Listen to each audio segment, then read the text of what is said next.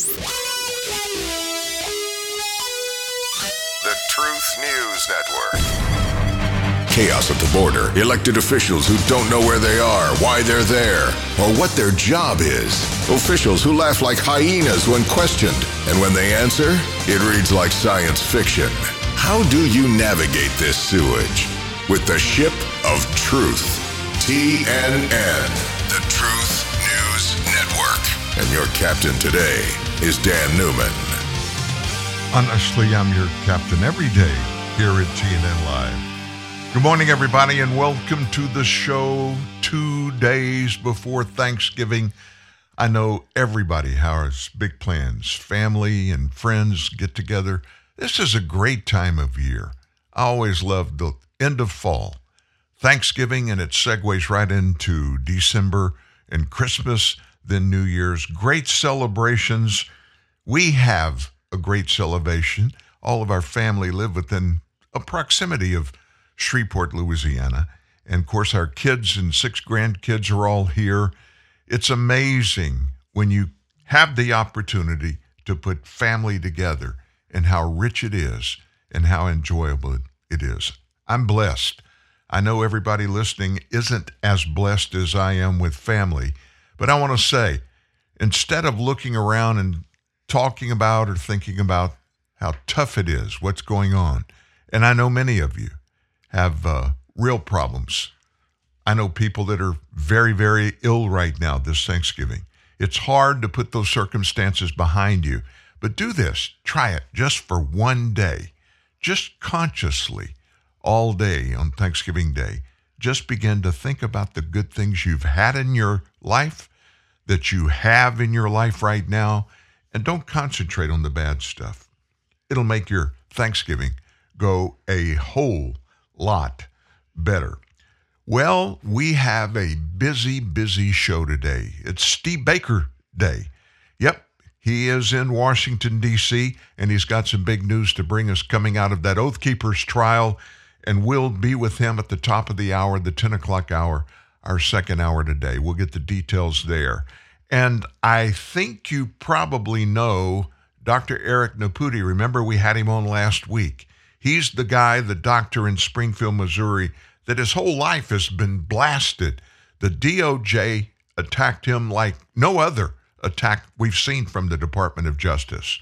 They have popped him for $500 million. $500 million. I wonder if they'll take a check. I doubt the check would clear the bank. But what's this all about? He was popped during COVID, and the reason he got popped was he was very visibly, he has videos, he's all over social media, YouTube, his Facebook and Twitter pages, he's been all over it, promoting using vitamin D to take COVID-19 head on, and how it's been really successful in his practice, which is really, really big. I mean, a really big practice, very successful.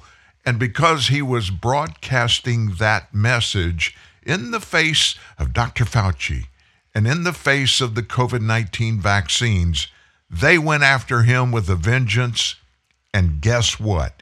We had him on last Friday, and over the weekend, a very sophisticated research paper came out that had 100,000 tests in controlled trials using, you guessed it, vitamin D to attack COVID-19. And it is successful. And when they compared it with the successes of the COVID vaccines, it did just as good or better, and with none of the side effects that we are seeing in horrible situations around the globe that are coming in many cases as a direct result of the vaccinations. I talked to Dr.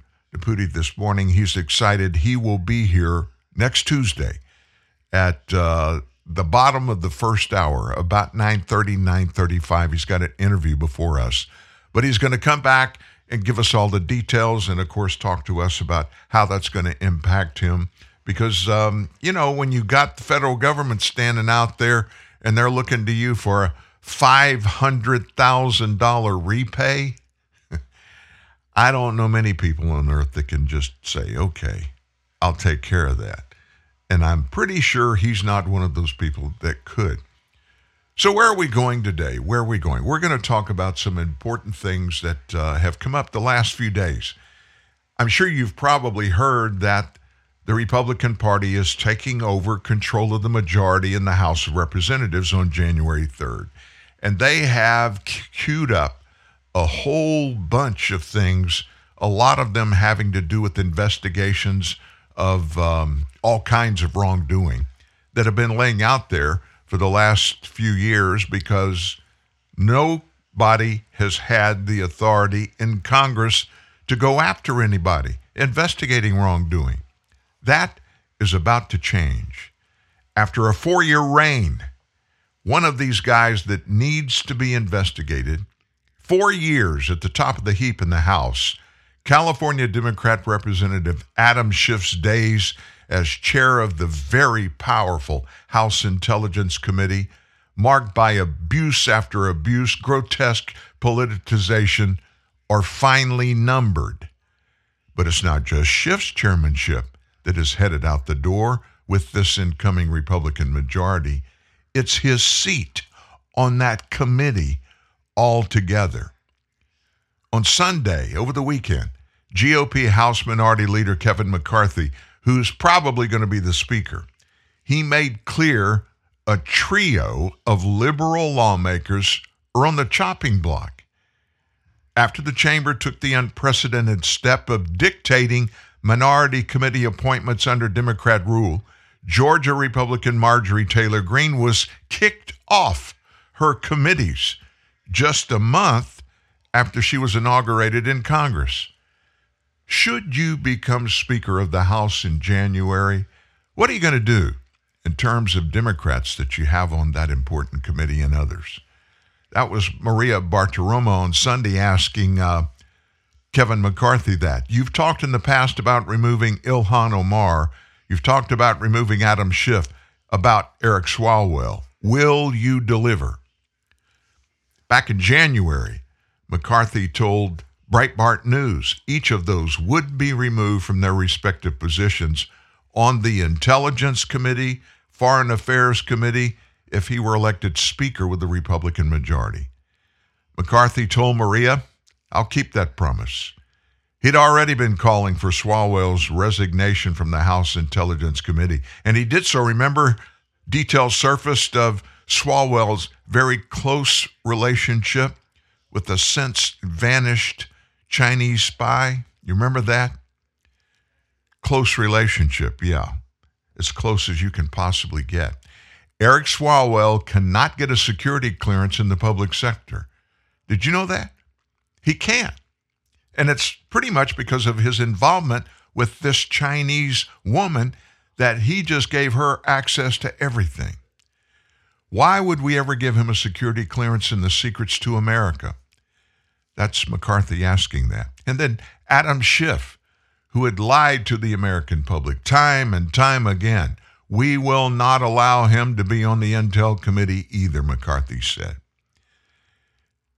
Schiff was appointed ranking member of the House Intelligence Committee 6 months before Donald Trump descended on the golden escalator back in 2015. By the time Trump got the White House, Schiff had become the Democrats' point man on their prime conspiracy. There wasn't just one. There was a multitude of them, and Schiff rode horse, and he was the chief on every one of them in order to take down the president, undermine democracy, and they used the Russia hoax. In fact, Schiff was the original Russia hoaxer who claimed over and over again for years that he has evidence that Trump colluded with Russia. In fact, he still maintains that. Why wouldn't he bring it forward if he really had it? Schiff used his perch on that committee, the Intelligence Committee, to foment fear that the new Republican president, Donald Trump, was in fact a Russian agent who colluded with the Kremlin for command of the Oval Office.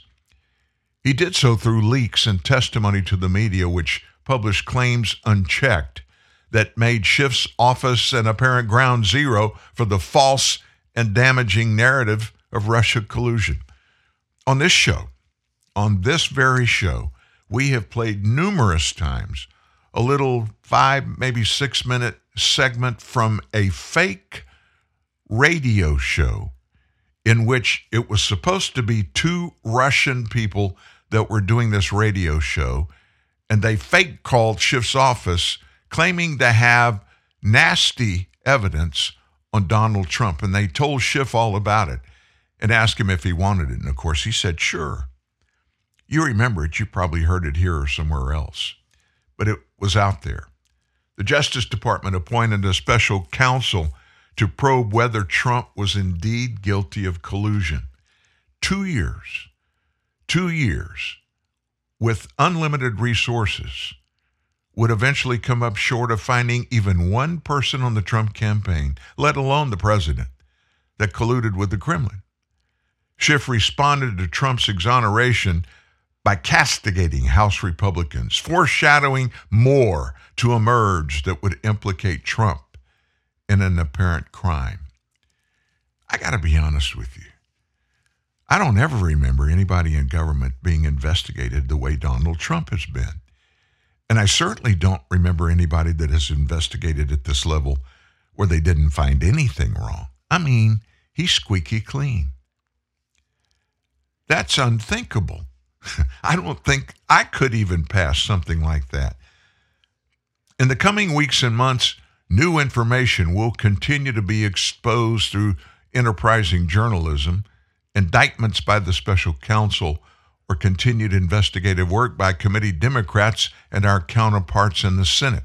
Schiff said that in a press release. And each time this new information becomes public, Republicans will be held accountable for abandoning a critical investigation of such vital national importance.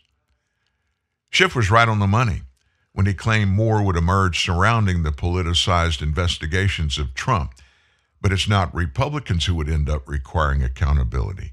Subsequent revelations from courtrooms, the Federalist reporting, and the DOJ Inspector General found gross misconduct by the FBI deep state actors themselves, working in cahoots with who? Russian operatives to undermine the Trump presidential administration. The FBI even paid for Russian disinformation to frame President Trump. In a 2019 report from the DOJ Inspector General, it showed that Schiff himself had been lying about Russian collusion since the inception of the Russia collusion hoax. Booting Schiff from his gig as chairman of the Intelligence Committee is just the beginning of the accountability. Cutting his time short on the committee altogether is the bare minimum.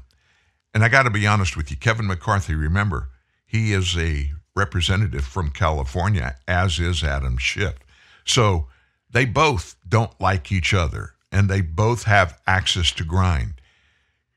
Kevin McCarthy now, as Speaker of the House, his axe is going to be a little bigger and a little shorter. And I don't think just getting kicked off the committee is going to be the final thing that happens to Adam Schiff. So once the Democrats' collusion narrative fell apart, despite being bolstered by the Beltway press corps, government bureaucrats, and lawmakers from both parties on Capitol Hill, with all that still, Schiff took the lead role in amplifying another fabricated scandal to accomplish the top item of their policy agenda, Trump's impeachment. 2019, Schiff became chair of the Intelligence Committee when Democrats reclaimed the House majority. By the fall of that year, Democrats drew articles of impeachment to indict Trump, and they did so on the abuse of power and obstruction of Congress, with claims he illegally harnessed U.S. military aid to extract concessions from the corrupt foreign government in Ukraine. Trump, the story went, he withheld $400 million in military aid from Ukraine, until President Volodymyr Zelensky pledged to investigate his own country's role in the Russia hoax, which did irreparable harm to the U.S. That investigation would inevitably center around Hunter Biden, son of now President Joe Biden, who raked in tens of thousands of dollars in excess compensation for a seat on the board of that Ukrainian energy company, Burisma Holdings, despite no prior industry experience. Schiff presided over the House impeachment hearings, as if withholding hundreds of millions of taxpayer dollars in foreign aid until its recipients act in American interest was even a bad thing, let alone worthy of impeachment. As chair of that committee, Schiff's deposition hearings were held behind closed doors.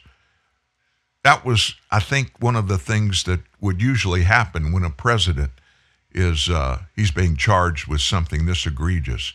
The committee selectively leaked snippets of testimony to amplify their own narratives to their media lapdogs. You remember that? And by the way, Schiff was seen, when there was a break in this committee hearing, he was seen almost every time out in the hallway on a cell phone. And most everybody knew that he was the leak from his own committee. In fact, leaking the Intelligence Committee became a favorite practice of Adam Schiff, whose habitual leaks made way uncritically into the pages of the New York Times. When he wasn't leaking, Schiff was making up his own evidence, and he did it to promote the Democrats' fabricated narratives. In September of that year, 2019, he created his own transcript of the phone call between Trump and Zelensky, which was supposed to be the smoking gun that warranted impeachment.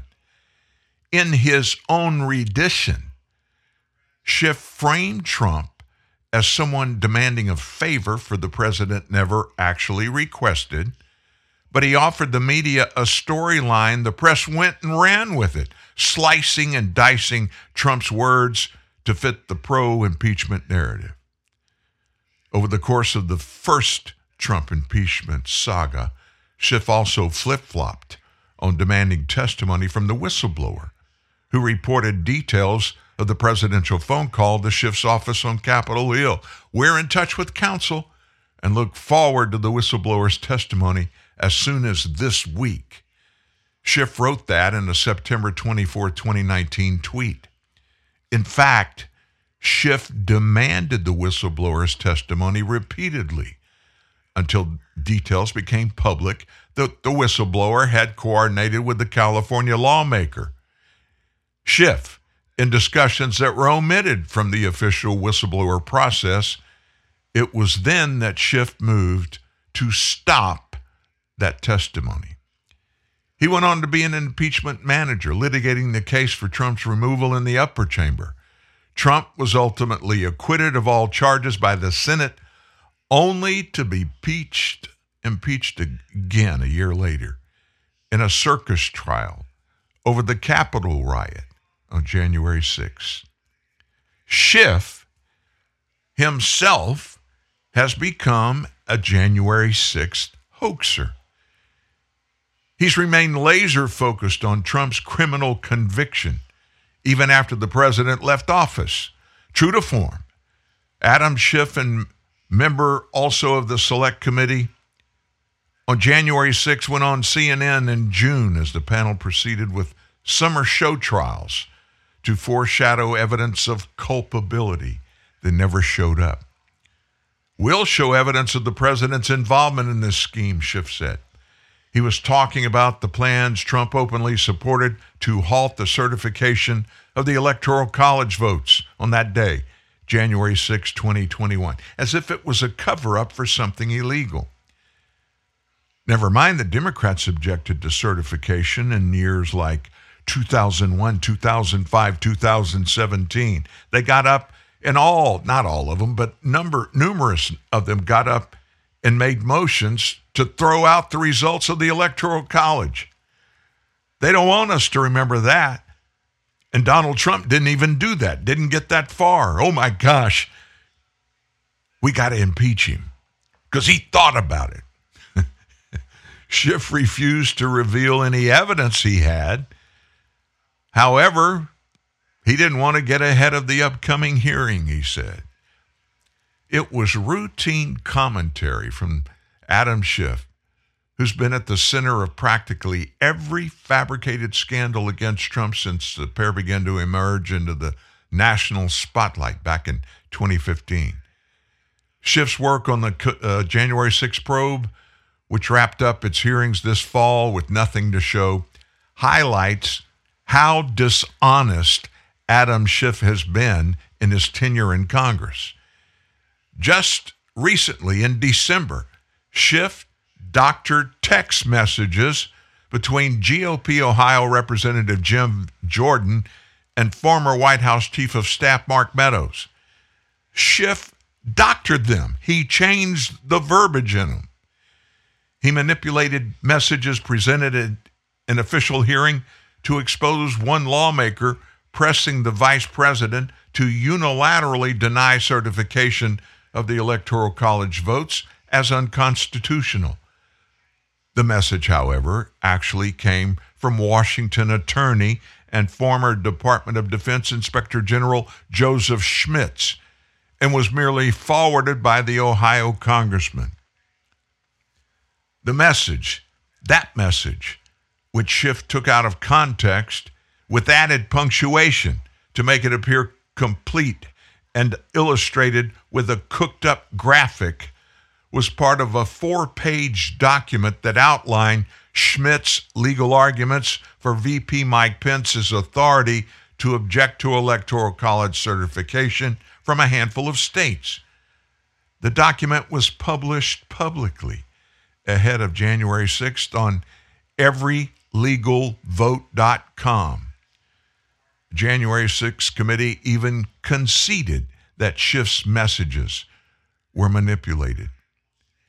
All of this just rolls right in to what Kevin McCarthy is going to do. And let me just make a prediction for you. When, on January 3rd, Kevin McCarthy will become the Speaker of the House going forward, he's not only going to do away with Adam Schiff's chairmanship of that committee, he's going to kick him off of both of those committees. And I promise you, he's going to do it in a very public fashion. And to be honest with you, I know it's a personal thing. They're both Californians. Maybe, McCarthy should do it very quietly and honorably. But the Republican Party members, Republicans around the nation, they don't want it to happen that way. They want him to be sent running with his tail tucked between his legs. And I got to be honest with you. I'm one of those people that would like to see that too, and I think it needs to happen. Papa John is not interested in quality. He's obsessed with it. Because Papa John's a pizza maker. It's what he does. That's why you've got Papa's Quality Guarantee, signed by the man himself. Love your pizza, or we'll deliver another absolutely free. It's my guarantee. Better ingredients, better pizza, Papa John's. And right now, save 25% when you spend 25 pounds or more online. I'm Chad Hall, and I'm here with the first ever Silverado ZR2. This is probably the first time you've seen this truck, but I've been racing a prototype version for over a year. We just inspired this pre-production truck you see behind me. Let's go see what it'll do. Gonna do the same run. Copy. It's got phenomenal power, acceleration, good ground clearance, skid protection, and you've got the Multimatic PSSV shocks, so it's just going to be that much more of a fun truck.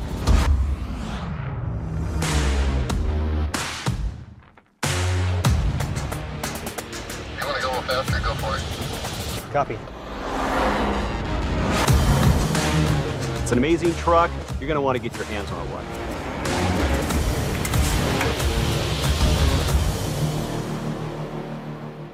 Here's the latest traffic report. Looks like miles of trouble-free driving with Napa Auto Parts. Your local Napa Auto Parts dealer in Modesto has a full line of quality parts for your car or truck. Napa Auto Parts keeps America running, and Modesto Auto and Truck is ready to keep your vehicle running in tip-top shape for years to come. So if you think your car or truck needs help under the hood, think of Napa Auto Parts at Modesto Auto and Truck Parts, 924 G Street in downtown Modesto, 529-8342, 529-8342. In a world of weapons-grade stupidity, your defense is the truth. TNN, the Truth News Network.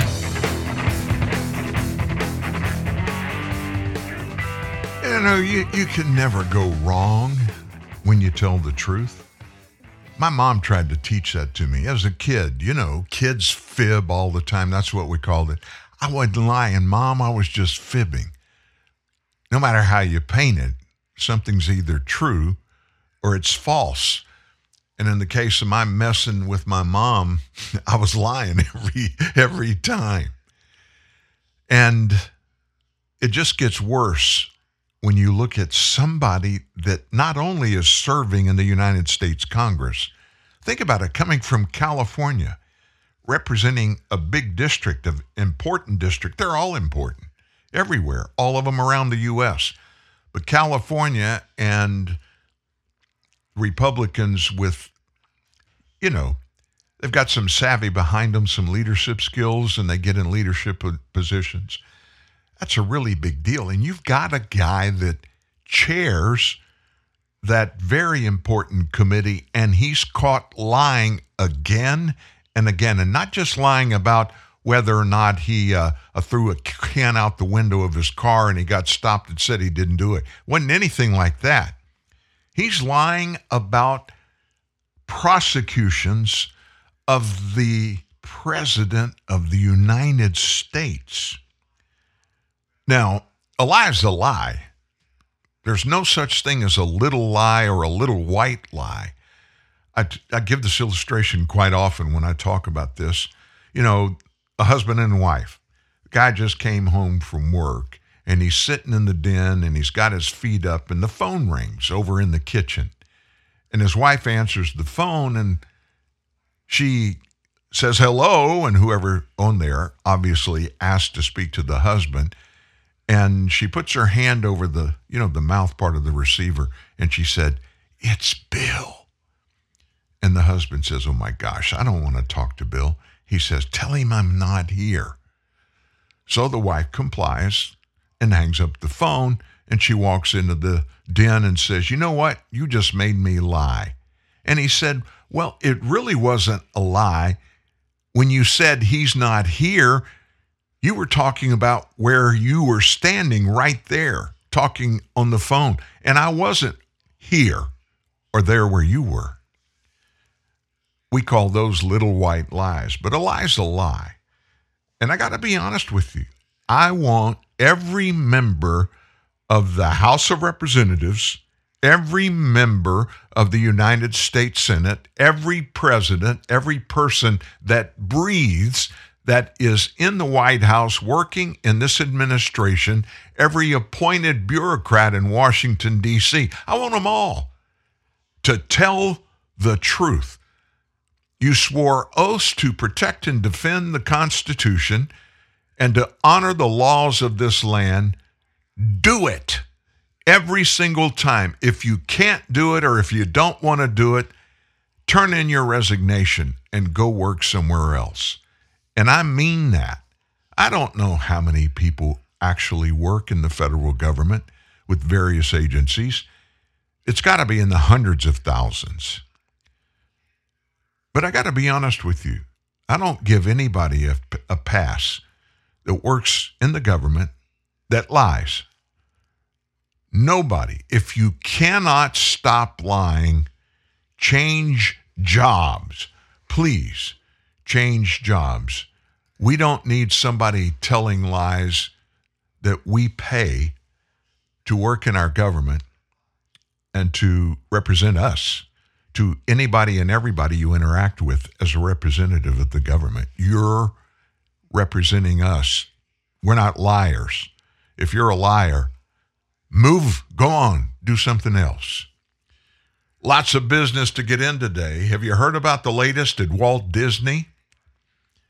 You remember their old CEO Bob Iger. Well, he's back.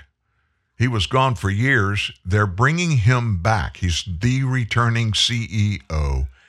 And Walt Disney is hoping that he will wave his magic wand like Cinderella's fairy godmother and make everything better after Bob Chapek's calamitous tenure as CEO. Got to be honest with you. Over the past few years, Walt Disney has just gone down and down and down. Their stock prices have been abysmal. Analysts are predicting that task won't be very easy for Bob Iger, saying that he will need to slash spending, restore profitability in 2 years' time. That kind of means he needs some sorcery that the Disney veteran may not be able to pull off. Now, all or almost all of the divisions of Disney have gotten popped, but among those with the biggest cuts are likely to fall are Disney streaming services, which lost a stunning, listen to this, $1.5 billion last quarter as the company attempted to take on competing streamers like Netflix and HBO Max. On Sunday, Disney abruptly fired CEO Bob Chapek in the wake of disastrous corporate earnings, a plummeting stock price. Under Chapek, Disney's once revered brand became severely tarnished by really bad culture war gamuts, including a political fight with Florida Governor Ron DeSantis. Remember that? And a wholehearted embrace of radical LGBTQ identity politics. When all of that got out around the nation, you know, these people in entertainment, they just don't get it. If they don't present us with the product we expect and the product that we want, we don't get on the streets and march and demonstrate against them. We don't have time to do that. We turn to them, entities like Walt Disney. We turn to their products for entertainment, to appease us, to make us feel like we can step out of the tumultuous lives that we're living for at least just an hour or two. I mean, we have Netflix here. We have HBO Max in our home. And we get some good entertainment very sparingly. We don't spend a lot of time watching movies and stuff. But when we do, we go there to choose entertainment with which we interact with comfortably and that we like. When you have the cable provider that is politicizing their political narrative for something, whatever it is, and they try to shove it down your throat every time you turn over to their streaming service, what do? You just turn it off. Iger's job is to now salvage this vessel while also setting a new course. Now, he obviously has the expertise. He did it and made Disney very, very successful before he left. Some analysts have raised concerns about whether his 2-year term is going to be long enough to get those goals achieved. The problem is Iger can't last forever. He already stopped the transitions of Tom Staggs in 2016 and now Bob Chapek, Rosenblatt Security said. Analyst at MoffettNathanson said Disney Plus isn't the only corporate property that should be targeted for deep cuts. ESPN, they say, should undergo a review of all sports rights to come as the network continues to lose cable subscribers. Once again, if they present a product that people like, people are going to pay for the product. When they don't pay for the product, guess what? That's a message. We don't like your product. And Disney's got a ton of them. You know, when a company gets so big and they have so many different things that they offer to the public, it's real easy to lose track if you're in management up at the top of what's going on in some of these little individual outlets. I got to be honest with you. I didn't even realize Disney had a streaming service. Their marketing is crappy. I mean, I'm a poppy. I've got 6 grandkids, and I grew up Disney. When they came to our house, they were watching Disney stuff. But it was because they wanted the product. When our kids when they're getting inundated with these LGBTQ and critical race theory videos and stuff like that. I don't want my kids, my grandkids, being inundated with that kind of programming. And so I'm sure I'm not the only poppy in America that feels that way. So we're going to watch Iger. He did a great job. He did a really good job when he was there before. In fact, much of the stardom that Disney achieved, the very creative things that they did through the decades, a lot of that came under the leadership of Bob Iger. Well, speaking of things that are a little uncomfortable, Al-Qaeda and regional affiliate Al-Qaeda in the Arabian Peninsula called AQAP, both groups have published messages condemning the 2022 FIFA World Cup in Qatar, accusing Qatar, which is an Islamist nation, of attracting immoral people, homosexuals, sowers of corruption and atheism to the Middle East. Both messages, one from the regional entity and one from the greater organization, left any specific threat to attack the soccer tournament, considered one of the most popular and prestigious sporting events in the world every year. The Al-Qaeda statement, according to some translations, suggested Muslims in Qatar should stone all the visitors that come that aren't Muslim. Al-Qaeda is a Sunni jihadist terrorist organization, most famous for what it did in the execution of 9/11 on New York City. Remember that?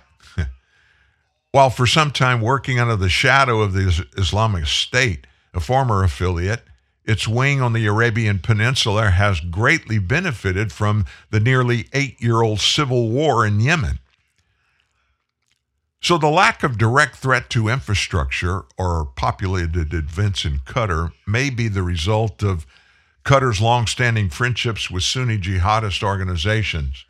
American officials have long accused Qatari officials of protecting Al-Qaeda and terrorists, including some implicated in the 9/11 attacks. The Taliban, currently the de facto government of Afghanistan, they maintained a political office in Qatar throughout the 20-year Afghan war that it used to negotiate with us. Qatar has also supported the Muslim Brotherhood, a jihadist political party with a militant wing, and faced legal claims in response to allegations that they supported Al-Qaeda offshoot in Syria, the Nusra Front. Now, listen to what I just told you. I mean, I named about 8 or 9 terrorist groups that all have ties to Qatar, to other Middle Eastern countries, and we negotiate with them. We have representatives that work directly with them. When the one thing that they declare they want to do that has any mention of anything about the United States is to kill the infidel. We warn our Muslim brothers from following this event or attending it. That came in a statement published over the weekend before it began on Sunday. The message complained that Qatar had attracted immoral people, homosexuals, sowers of corruption, and atheism into the Arabian Peninsula. On Sunday, a bunch of different sources, including the SITE, S-I-T-E, intelligence group, Monitor, and France 24 journalist Wassim Nasser, reported the greater Al-Qaeda organization had published another statement claiming the soccer tournament was a pornographic campaign against the peninsula of Muhammad.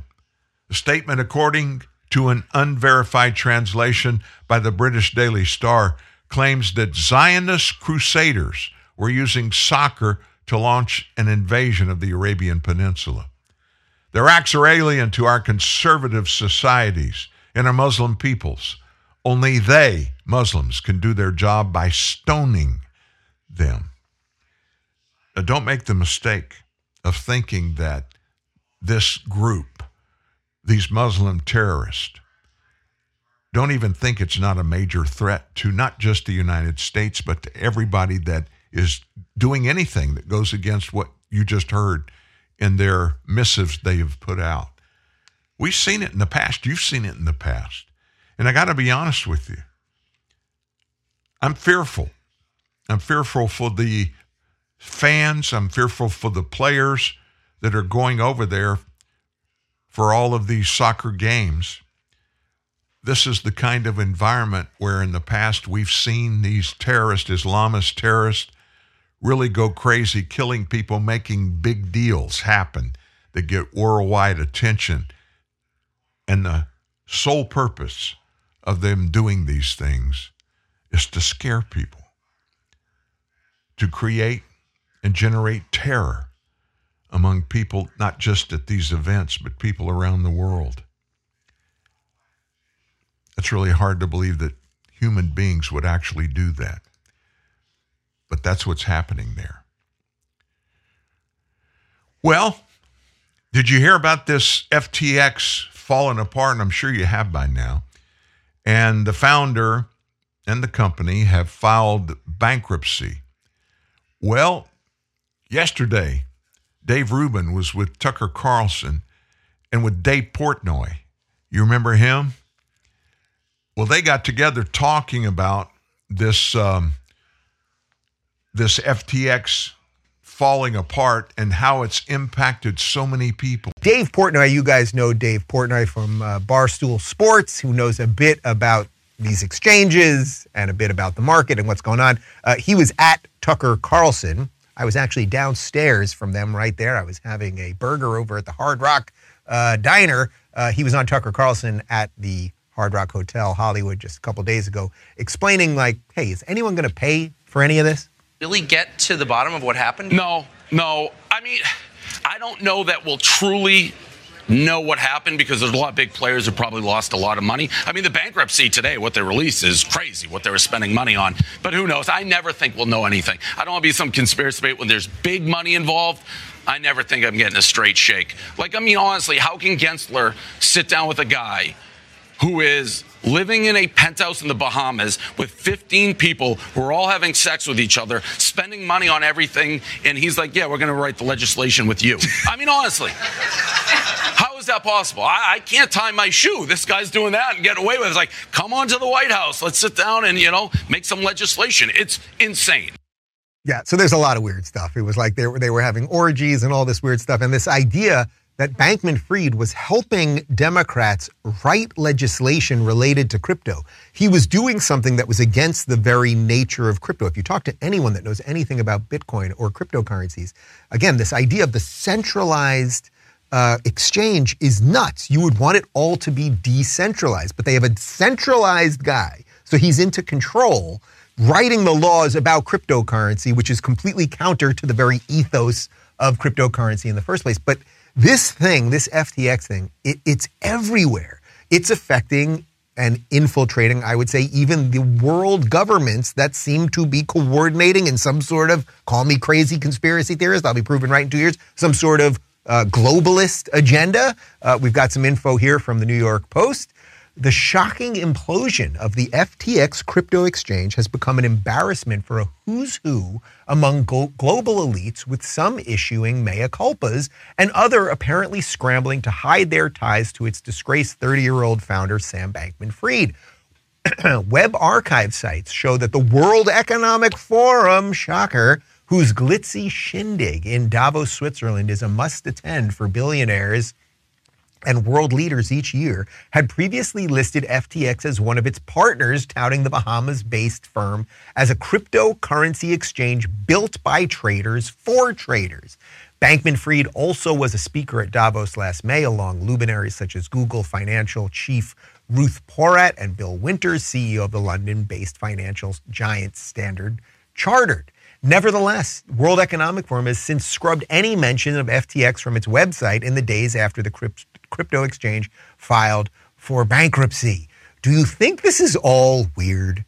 Do you guys think the timing of this thing is weird? There was this giant Ponzi scheme, money laundering machine that made it all the way to the election, being the second largest Democrat donation structure.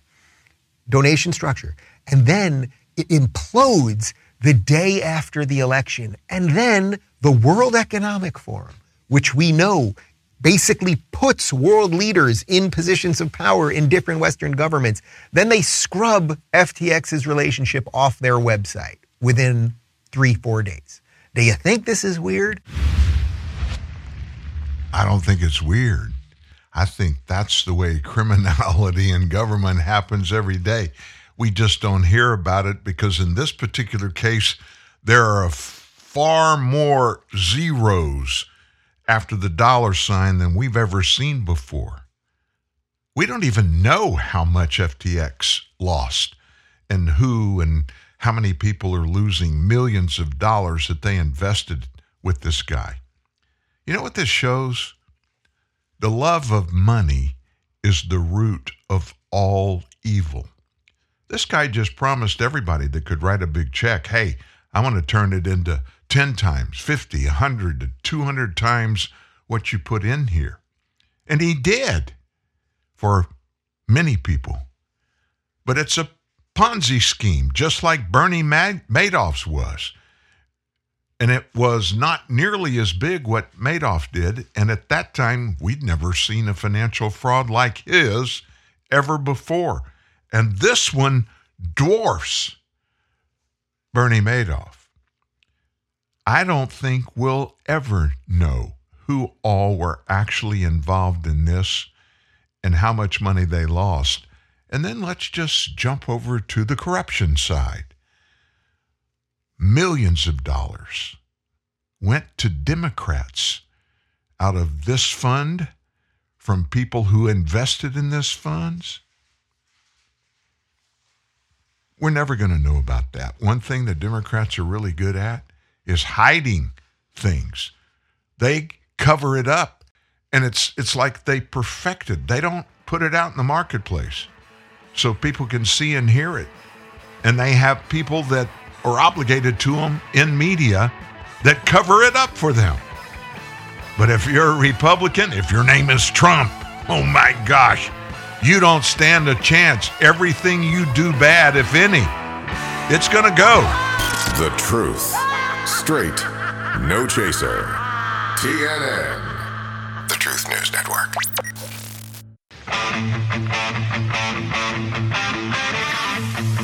I love going all natural. It just makes me feel better.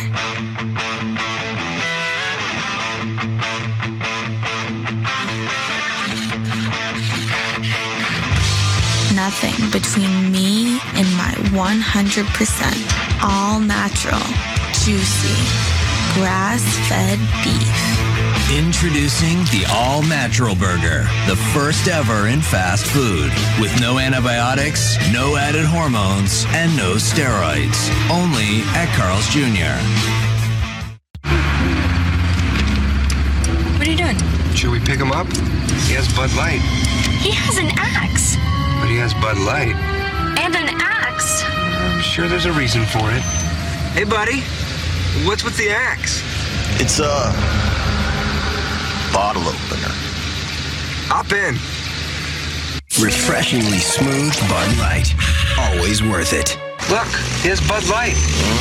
And a chainsaw.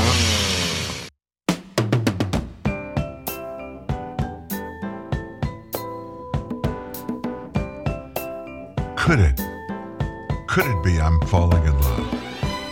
There was so many sing-along songs back in the 70s and the 80s, like this one. You know, great melody, good words, and everybody could sing the words. We don't get those kind of things now. I mean, yeah, the kids, my grandkids, they can follow it all, and they know the words, and they sing them, and even more important and more surprising to me is the dance moves. I don't see how they do it. Oh my gosh.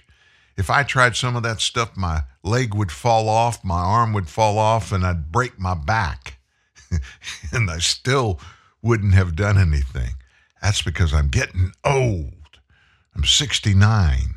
69. And I can remember when I turned 50, how old I thought 69 was. And now I'm 69 and I look at people that are older. I mean, kind of like Joe Biden. We didn't talk about it here, but Joe had a birthday this week. 80. 80 years old. Now, here I am. I'm looking at Joe at 80 years old, and I'm thinking, oh, my God, am I going to be do that kind of stuff that he does? Am I going to be cognitively disabled like Joe Biden is when I turn 80? I don't know. But I can tell you this, when I turn 80, I won't be the president of the United States. But our president, folks, is 80 years old. He's older than any other president that's ever been president. Kayleigh McEnany and others on the noon show on Fox, they weighed in yesterday with their thoughts about Joe Biden's 80th birthday. Well, happy birthday, President Biden. He turned 80 yesterday, and First Lady Dr. Jill Biden tweeted this: a perfect birthday celebration filled with so much love and Joe's favorite, coconut cake. Will the oldest president ever elected run for a second term? I say he will. Even some Democrats, though, have concerns about his age, and his penchant for gaffes does not help. But the New York Times is coming to his defense. Of course they are. In a headline that reads this: President Biden is turning 80. Experts say age is more than a number. The Times writes they'd hardly be so kind to a Republican president. Mr. Biden, these experts agreed, has a lot going in his favor. He is highly educated, has plenty of social interaction, a stimulating job that requires a lot of thinking, is married, and has a strong family network. All factors that studies show are protective against dementia and conducive to healthy aging. Wow, talk about engaging in advocacy, New York Times. I mean, Michelle, there are many high-functioning 80-year-olds. Yeah. You know, Nancy Pelosi has her job together, or did before she retired. You know, she's an example of one. But Joe Biden's not one of them. All you have to do is watch. And it makes me think, you know, in 2024, he can't hide in the basement, or maybe he can. You know, they hid Fetterman away. They will try to hide him away, lean into official duties, but he'll have to debate 3 times. He'll have to be out there to some degree. And the commercials are already being made, right? Because he's had so many gaffes and so many issues where you watch him speak and you go, what is he saying? What's he saying? How's he, you know? So I think that the Times doth protest too much. When you have to outline all these things he has going for him, like his family and his intellect and his stimulating job, then clearly maybe there's something lacking somewhere else. Look, unless you're a science denier, you know that with age comes cognitive decline. It just is a fact of life. So he's facing it, and the Democrats, I think, are going to have to come up with an alternative. Sean, and meanwhile, the Democrats, Biden's coming up with a plan. According to Axios, like President Obama and Clinton before him, Biden's going to use divided government to run against Congress in the second half of his first term, and that could put him in a better position to win re-election. In the coming weeks, he's going to ramp up his outreach to big dollar donors, timed to White House holiday parties to underwrite his campaign. This guy's running. I mean, that's clear. So I've said this for a long time. Joe Biden is running. When you spend a lifetime trying to make it to the presidency, you do not give that up. Amen. Now, Congress is not going to push him out. Governors aren't going to push him out, but the media can push him out. And the New York Times, the biggest one, comes out and says, we love Joe. There's no cognitive decline. I think that's a sign that they're going to stick with him. And again, I think this goes back to the results of the election just a month ago. They think he did well. Let's get that same performance 2 years from now. But again, when you don't perform well on the stage and you have a failing economy, I think this is not 2020 again. 2024 is going to be much different for Joe Biden. Again, debates, you can't sit in the basement. I think America wants answers, and Joe's got a going to record provide them. now. But I think his midterm performance, and I shouldn't say it's his, because I don't think it was tied to him. It wasn't a referendum on Biden. Stymies off some of the primary challenges. We saw Pritzker, Newsom, Murphy, Democrat governors who were reportedly raising funds, according to Reuters. And I want to play the soundbite from Newsom just before midterms. It almost looks like he's posturing for a run because he's banking on Joe Biden losing miserably. But Joe Biden didn't lose. So watch Newsom, Emily. Does it feel like a red wave? Yeah, of course it does. And it goes to my fundamental grievance with my damn party. We're getting crushed on narrative. We're going to have to do better in terms of getting on the offense and stop being on the damn defense. That seems like posturing. He wasn't banking on them keeping the Senate, doing better than historical norms in the House. That's right. I think that he was just as surprised as many Americans across the board. He also should place the responsibility squarely on his own shoulders for expecting that red wave, given the abysmal failure that he has been as governor of California. I have to say that the proactive gaslighting on the part of the New York Times is so preposterous. Yeah. They could have just stayed quiet. Comical. They could have just stayed quiet, but instead they proactively released this segmented article about why we should take at face value their words as to why his cognition is sound. And that's true and unrelated from the age argument. I think that's what the Democrats keep falling back to. The most ridiculous argument I read as well was the chair of the New Hampshire Rockingham County Democrats, who said, well, Tom Brady won the Super Bowl at age 43. I think we have to reassess aging. Okay. There is nothing analogous whatsoever to Tom Brady winning the Super Bowl as to President Biden. And the notion that he said that out loud and that then it made it to print as an argument for us to accept Joe Biden's cognition is sound, to me, is just the cherry on top. Because to your point, when we talk about the conversation around age, of course, we have a million examples of this person is thriving at age 80, the Eagles announcer, Nancy Pelosi, everyone's sure. And then this person at age 60 is absolutely deficient, right? There's a million examples of both. Exactly. We're not all the same. Tom Brady is the GOAT. So Biden is not a GOAT. That is the moniker. He's a different kind of GOAT. Jackie, and these cheat sheets say it all. I've heard a lot of commentators say, every president gets cheat sheets. Yes, well, I wrote some of the cheat sheets for President Trump, and they were factual. They were talking points, graphs, statistics. They were not like this. This is the cheat sheet from Joe Biden at the G20. You will sit at the center. Right. You will deliver opening remarks, and the U is capitalized. And then at a Wind executive meeting in June, check out his other cheat sheet. You take your seat. You give brief comments. You ask Liz Scholler. This was not like a play-by-play written for a 5-year-old when we were writing cheat sheets. Yeah, we're laughing, but this actually is not funny and tells you the extent of what the staffers feel like they're dealing with here. Look, there is a minimum age to run for president. The country wants a leader who has lived and has a certain amount of life experience and also a certain amount of maturity. Maybe there should be an upper limit, too, because 80 isn't created equal for everyone. Some people are sharp as a tack and some people are like Joe Biden. So in 2 more years, you only can imagine that this cognitive decline is going to get worse. And also, I think, with Nancy Pelosi resigning and you see Ron DeSantis did so well in Florida, there is an appetite in this country for new blood, young blood. And I think that the Democrats, as well as the Republicans, need to realize that, and they need to, invigorate the next election. Yeah, Nancy Pelosi talked about the next generation of leadership. Maybe she should talk to her friend Joe about that. I got to be honest with you. I just don't want to see any more of this. Hey, little girl, want a piece of candy? Sniffing a girl or a woman's hair. That's just the creepiest thing. And it even gets creepier when the guy doing it gets even older. I mean, it turns my stomach. And he still does it. I don't think he even realizes that he does it. Or if he does realize it, it means this. He's a dirty old man. 80 years old. He was doing it when he was 40, 45, 50. We have pictures of him doing it when he first went to the U.S. Senate. And he was the youngest U.S. senator ever. He was on the Hill, decades. I don't know how long he was on the Hill.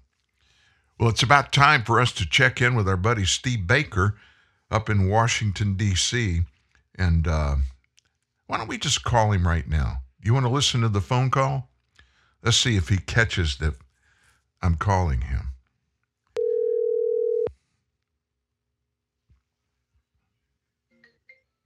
Yo. Are you there? Hear me? Hello. I hear you. Hey, can you hear me? You forgot to turn your cell phone. I think I did. I am here, and hey, I told the people, let's call him live and see if we can trick him. No, it doesn't sound real professional when we do it, but you're a real pro. Well, you did trick me, but I am here. Well, we were just talking about Joe Biden celebrating his 80th birthday, and we just heard a little snippet from Fox News when the women all get together at noon, and they were talking about some of his issues being 80 years old. And I said after the soundbite, I know you were listening to the show, Steve. You weren't listening to us? Well, actually, I was. I had the show on all morning and was listening to it, but there's a time delay, and so by the time you got there, I was not hearing you, and then the phone rang, and then I was like, okay, well, he's just calling me early and getting me on the line. We're going to test our audio, that sort of thing. And no, but I'm here. Well, all I could say at the end of it was I get tired of guys, these men. He smells women's hair, even little girls' hair. It's like, hey, little girl, want a piece of candy? And he's been doing it for 50 years. I just don't get it. Gosh. And he's president. Yep. Anyway, you're up there in the swamp. Did you get any swamp stuff on you up there? I'm going to have to bathe for a week when I get back to North Carolina, probably, to get this off of me. I can't tell you, and your listeners probably don't know this. You may not even know this, Dan, but I am one of the most non-hyper spiritual guys in the world. I'm just not hyper focused on looking for demons and, under every stone or angels behind every cloud. That's just not the way I operate. But having said that, after being here for 8 weeks, I just feel this oppression, and I cannot wait to get out of here. Every time I did business, we had a long-term contract with Hospital Center in Washington, D.C., and I was up there pretty regularly. And it was there was something about it when you get off the jet at Reagan and you grab a cab. Yeah. And actually, one time I was doing that. I got in a cab early afternoon, late morning, and driving from there to the hospital. We were going through a subdivision, and all of a sudden I heard this clicking outside, and the taxi driver said, "Lay down in the seat. That's gunfire. That's gunfire." In the middle of the day. That's one thing, but there is this spirit, and I know you're not a guy that looks for it, but I wasn't either, but you can just sense it. It's like there's a lot of evil up there hanging around, and you can feel it. You've been up there for a while. How many weeks? This is my 8th week right now. Well, I know you told me in a text just a little while ago, the jury got the whole case this morning. Give us the skinny. What's going on? Yeah, from the last time we spoke, there was a surprise witness that was called to the stand last week, and that threw everything off Judge Maida's intended schedule. He had intended that the defense's closing arguments would begin as early as Wednesday last week. And as a lot of people know, it's not well known, but I've been working very closely with one of the defense teams and providing more or less just not only research, but also doing writing for them. I actually wrote the opening argument for one of the defendants. I actually wrote the closing argument, which was presented yesterday.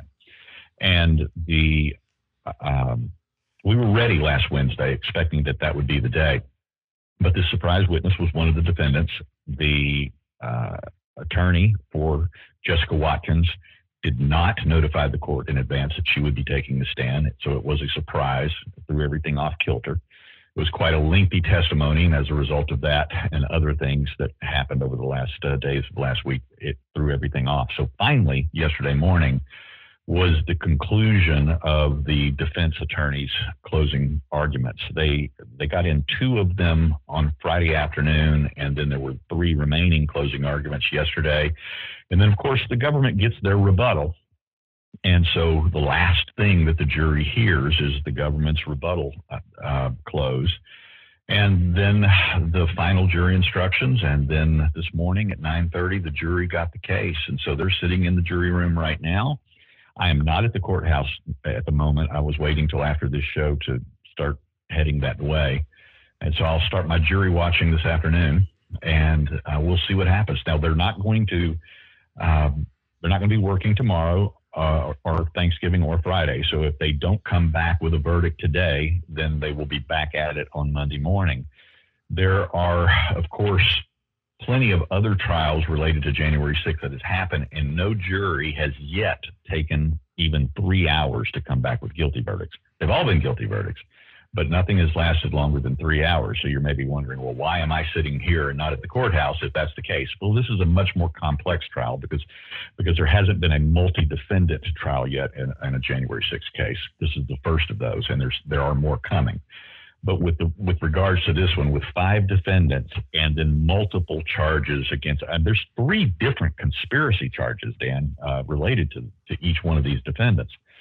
So if the jury is fair, even if they want to project a pretense of being fair and giving rightful consideration to the evidence and to the individual charges over 5 different people, they just can't come back today. I just don't see it happening. Having said that, one of the defense attorneys was walking next to Mr. Jeffrey Nestler yesterday, who is the assistant U.S. attorney, lead prosecutor for this case, and he flat out said that he expected the jury to come back today with a guilty verdict. I don't understand. I mean, you've been listening to the exact same things as these guys have been listening to. And if there's impartiality in the part of the judge and the jury, you would think that it would take some time because both sides are there, and the charges are pretty egregious. And I mean, I would think it would take more time than coming back like today. That's just me. I would think it would take more time simply because the defense teams really took the gloves off in their closing arguments. Folks may or may not be aware, but there's so much evidence that is limited and cannot be brought into the trial. Obviously, the judge has the ultimate authority over what he allows in, and sometimes he blocks the government from bringing certain items in, but more often than not, in this particular trial, he prevented the defense teams from bringing certain evidence in. But when they get to their closing arguments, there's a little bit more latitude. They have a lot more space to walk within, and these guys absolutely took the gloves off in their closing arguments, especially the 3 yesterday morning, because what is there to lose at this point? They're swinging for the fence, and they called the prosecution's, the government's case out for what it was just a blatant pack of lies and mischaracterization of the facts and timelines that they presented. I mean, literally the truth itself was stood on its head in their presentations. And they also brought out very, very succinctly and clearly over and over and over again by all 5 of the defense teams how many times, even when special agents of the FBI were sitting on that stand, and there was at least a dozen of those testifying, that at the conclusion of those testimonies, these defense lawyers in their cross-examinations would ask them, can you tell me have you had any evidence? Do you have any chats, any phone records, any social media accounts whatsoever of an actual order by Oathkeeper leadership or discussions between the members themselves of those orders to enter the Capitol, to overthrow the government, to attack and kidnap Congress people, things of that nature? They asked these questions over and over, and every single time the FBI said, no, we do not have direct evidence of those orders ever being given. But nevertheless, that is the totality of the government's case. And they are basically saying, after all of these answers from the FBI, that they've switched gears into this being an insinuated conspiracy, because they don't have the vocal or the written records of these orders to do these things, but it was implied. It's an implied conspiracy now. I mean, can that stand? Can they be convicted? Is that something that legally could be held against them? I mean, that's opinion. That's opinion. That's not evidence. Yeah, but according to the law, a conspiracy can, in fact, be implied. In fact, according to the law, a conspiracy can happen in the last moment before the alleged crime takes place, without any discussion between the conspirators themselves. They can just suddenly have it's a thought crime, Dan. They can suddenly have the mutual realization that they have conspired to overthrow the U.S. government, standing on the steps of the Capitol itself in that very moment, after singing the national anthem, that then at that moment, the conspiracy was hatched, and that under the law, in fact, that can happen. And so that is a opinion, and that means that whoever holds the staff of righteousness in that particular moment, whatever way they think the wind blows and what intentions were, that's good enough for a conviction. Yeah, unfortunately, and you and I have talked about this many times over the last few weeks, is that we're talking about a D.C. jury, and one of the first things that should have happened, no other case that I can recall in my lifetime, Dan, deserved a change of venue.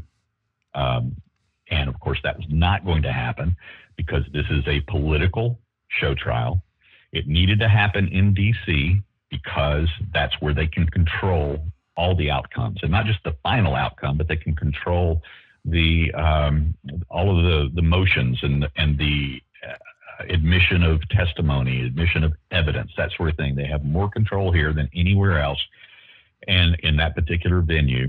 The district court itself, and this is something that I learned. We have all these massive number of pages of federal law, criminal federal law, but every district of federal courts around the country, they have their own variations. Oftentimes, Judge Maida would refer to, in this district, the law says, and then they would reference, or maybe one of the attorneys would argue a point of law from a district somewhere else, and he would say, no, but in this district, this is the way it works. Well, you've been sitting. It's important for them to keep it here. Yeah. You've been sitting there for 8 weeks, as you said, and you've heard all the evidence, pro and con. You wrote a couple of defense motions yourself. What do you think? What do you think about the outcomes? Is everybody going to get the same outcome, all five? If we were taking bets out of Vegas, if the odds makers were on this, I would say that it's absolutely impossible for these guys to be acquitted of all charges. The other thing that I would say is that because of the conviction rate in the federal court here in D.C. is so high, it runs, depending upon which news report you're reading, but it runs between 97 to 99% of all criminal cases tried in the D.C. district are convictions. Now, whether the jury will look at this seditious conspiracy charge and say there's just no way that the government, was able to prove that, and throw all that out and still convict them, because they're variously different defendants in this case have anywhere from 5 to 7 different charges against them. And so they could throw that one out and still get them on a couple of other conspiracy charges. It's like the government, the IRS, when they do an audit, almost every time they audit anybody for anything, they're going to come back with something. They're going to find something that they can say, this person was guilty of doing this, even if it's something little. I would assume. Well, I would assume in this case. Show me the man, show me the man, and I'll show you the crime. Yeah. Yeah, there's never been more of an example of that mindset and that Soviet era judicial process than has been presented in this particular case. And the reason why I say that is we have talked about this as well before, is that when you have a bunch of and in every case in this trial, they're all former military guys. They speak the language of military guys. They, they say scary words and scary phrases, and they're bombastic and they're braggadocious, and some of their language is inflammatory. Their language references revolutionary, era type concepts, that sort of thing. And the government successfully, I am afraid, was able to piece together a narrative by plucking phrases out of context phrases, words and statements that they made literally with other friends in their telephone conversations and in their social media accounts, and reporting back home that day from January 6th as they were witnessing the events that were taking place, not to other Oathkeepers, but to people at home, their friends sitting at home, sitting on couches. The government was able to bring that into this case and then piece together this narrative that they had, in fact, a plan to overthrow the government. Now, on the other hand, this is 14, no, there's 5 in this trial, but there was 14 charged with this particular crime, 14 of these Oathkeepers. And Dan, we're talking about people that showed up with no weapons, and this 14 individuals with no weapons somehow were going to occupy the United States Capitol and imprison and take hostage. These are actual assertions by the government that their intent was to hunt down Congress people and take them captive. And so with no weapons. They have the allegations. So in court, they create the perception that was probably most likely going on, and these people need to go to jail for doing that. And not because of what they did, but because of what they said. And that's the basis of a conspiracy, is that just because you planned it or just because you said it, doesn't matter whether you did it or not. It doesn't even matter whether you carried the tools necessary to accomplish the crime that you are alleged to have planned. You can be convicted of that conspiracy. The problem is as obviously these defense lawyers have pointed out over and over again, is that these guys were all in town for a different mission. They were doing personal security details for VIP speakers. Now, unfortunately, and this is unfortunate when you're talking about a D.C. jury, they were doing their personal security details for the likes of Roger Stone, Alex Jones, people that are despised otherwise because of their relationship to Trump, or they have this conspiratorial language of their own, like an Alex Jones, that sort of thing. But the list of people that they were doing security details for that day were Trump supporters and people that were in fact denying the results of the election. This was a quote unquote stop the steal rally on January 6th. And so it's very difficult, I would think, as I sat there and I heard these lists of all the protectees that the Oathkeepers were guarding and escorting to their various events and speaking engagements on both the evening of January 5th and January 6th, that this jury is sitting there listening to these names and cringing themselves, that almost in their own minds, these guys must be guilty just by association with this cast of Trump-supporting, election-denying characters. Well, you've been there through the whole thing. You've heard all the testimony. You've heard the rebuttals. You heard the closing arguments. Do you think all 5 will get convicted of something?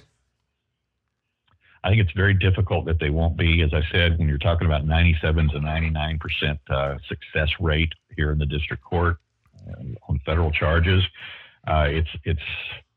it's just odds on that they are going to be. The only hope that I have personally is that 1 or 2 maybe of those jurors will, at the very least, hang the jury on some counts, maybe not the entire thing. Maybe we may not get a juror or 2 to hang the entire thing and say the government just did not rise, to the occasion and present the evidence necessary beyond any reasonable doubt to convict these guys and throw this thing into chaos. But that's my hope. I would hope that at least on some of these charges that they will go, no, I'm not going there, and at least hang some of those. What kind of sentences did you anticipate? Well, the seditious conspiracy charge itself will carry a 20-year sentence. Now, that's maximum. The Judge Maida doesn't have to go with the full 20 years. But that's the maximum sentence for that one. But there are 2 other conspiracy charges that they themselves have, 5, 10, 15 years sentence possibilities. And then there's the other more minor charges, such as the aiding and abetting of the violence, aiding and abetting of violence against the law enforcement officers, aiding and abetting the destruction of Capitol property, All of these are felony charges. In fact, these guys are not even charged with the most basic that most January 6th defendants have either been found guilty of or pled out on, which is what I call the glorified trespassing charge, entering the building and disrupting the business of the day, which is a misdemeanor charge. These guys weren't even given, let's just put it this way. The jury wasn't even given that option to reduce this down to saying, okay, let's send these guys home. Let's get them for, the three that in this particular case that walk inside the building for 17 minutes, by the way, Dan. That's a real occupation, isn't it? Yeah. And did no violence, did no property destruction whatsoever. But because they were there, they were aiding and abetting, and because of the aiding and abetting charge, it's a felony. So the government did not even give them the jury the opportunity to find them guilty on a much lesser charge. So I mean, they some of these guys are old enough that whatever sentence comes down will effectively be a life sentence. Mr. Caldwell, Thomas Caldwell, is 69 years old and horrible health. He was literally blown up by a bomb serving our country in the service when he was a younger man, and his body is racked from the infirmities that he's carried his entire life as a result of that explosion. And he will likely, even under a lighter sentence, he will likely die in prison. That's a shame. It's horrible. These patriots are getting stuck with this kind of stuff. And of course, it's a message that the government is sending to Americans, which is basically just sit down and shut up. Don't even talk about, or especially don't even try to push back against anything your government does. And your government would be whatever government is in power at the time. That's a scary thing for Americans to face this and realize at any time, same kind of thing could happen to you if you just are in the wrong place at the wrong time and talking to the wrong person and say something that you shouldn't have said or thought. That's scary. The most frightening aspect of this, Dan, is that how many of our words can be used, literally twisted, reformulated, refranchised, and packaged for a jury's ears beyond their original intent, beyond their original scope, the context of the conversation in which they were uttered, but they will pull out little single phrases out of that context of an entire conversation and then piece a narrative together from doing that from multiple conversations into providing a scenario for a jury that makes it sound more ominous than it really is. And that's exactly what we witnessed in this trial. We witnessed it over and over and over again. And for people like you and I who have written and spoken millions of words, when they come for us, we're dead meat. I had the opportunity this weekend to go visit my daughter. She lives in Charlottesville, which is only a couple hours outside of D.C. And so we spent the weekend together. And I told her right then and there, I said, from this point forward, your social media is about your cats and your family. Don't ever talk about politics on social media. Well, as we end this thing today, I'm going to tell you something. You need to say hello to our mutual friends in Langley, Virginia. There are two of them listening to the show as we speak. So we don't have four. What you just said may be pages of them this time. What you just said may be prophetic for you and for me. Oh my gosh. Yeah, I mean, you never know, and I always extend my greetings to those guys. I've got you see these funny memes out there about everybody having their own guardian FBI agent watching and listening to all their words. Well, I do. I mean, I have my friends back in North Carolina, Agent Doss and Agent Noyes. Hello, guys.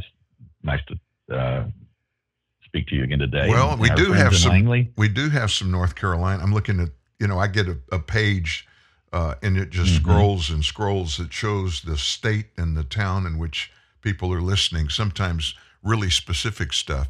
And it's kind of scary because I see Langley pop up all the time. Maybe it's because I'm your friend. Maybe I need to change that. You might need a whole new circle of friends, Dan. Absolutely. Well, listen, when the jury comes back, you're going to be there. Doubtfully it'll be today. If it is today, then you'll just have to circle back tomorrow and come give us a report on it. But even tomorrow, during the show, if it comes, just give me a call. We'll break in live. But we certainly want to hear the outcome. And to be honest with you, we got a lot of people listening today. Pray for these guys. Pray for these guys because it's not looking good for their futures in the short term and some of them in the long term. And that's a terrible thing. That's a terrible thing. Gosh, I hate it. I just can't imagine this is happening in the United States of America. You know, Dan, I thought that after it was all over yesterday, and we some of us went to dinner. I went to dinner with a couple of the attorneys last night, and when it was all over, I felt like maybe, even though the verdicts have not been read yet, but I thought that maybe all of us would at least have some sense of a burden lifted at this point. You know, for one thing, we got to sleep last night. We didn't have to get up early and be in the courtroom at 7:15. We didn't, or the courthouse rather. And I thought that there would be a lifting of the burden. But when I woke up this morning, I felt it heavier than I've ever felt it in this entire 8 weeks, because now I know, I have that feeling of what I know is coming. And and I'm emotionally invested in this beyond professionally. Yeah. And so I have this, incredible knot in my heart right now for these guys. Literally. I'll be in prayer for you tonight and for these guys and for their families. And just make sure as soon as you get a verdict on each of them, you come back and let us know. We'll do it. Thank you, Dan. Thanks, buddy. Steve Baker, live from D.C. When your cable company keeps you on hold, you get angry. When you get angry, you go blow off steam. When you go blow off steam, accidents happen. When accidents happen, you get an eye patch. When you get an eye patch, people think you're tough. When people think you're tough, people want to see how tough. And when people want to see how tough, you wake up in a roadside ditch. Don't wake up in a roadside ditch. Get rid of cable and upgrade to DirecTV. Call 1-800-DirecTV. Luxury. The aroma is full-bodied, the flavor is decadent, the touch divine, and the drive? Yes, the drive of luxury is simply infinity. Introducing the Infinity Luxury Test Tour.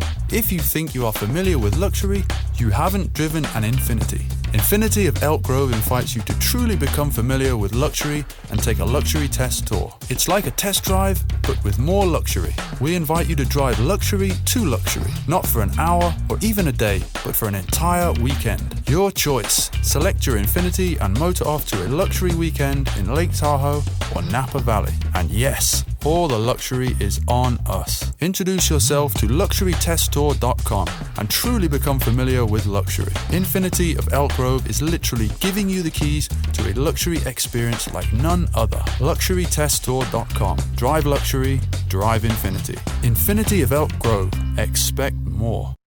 Yo, some people think it don't make sense that I'm a horse whisperer. Fancy prance, yo! But you know what else don't make sense? Bye.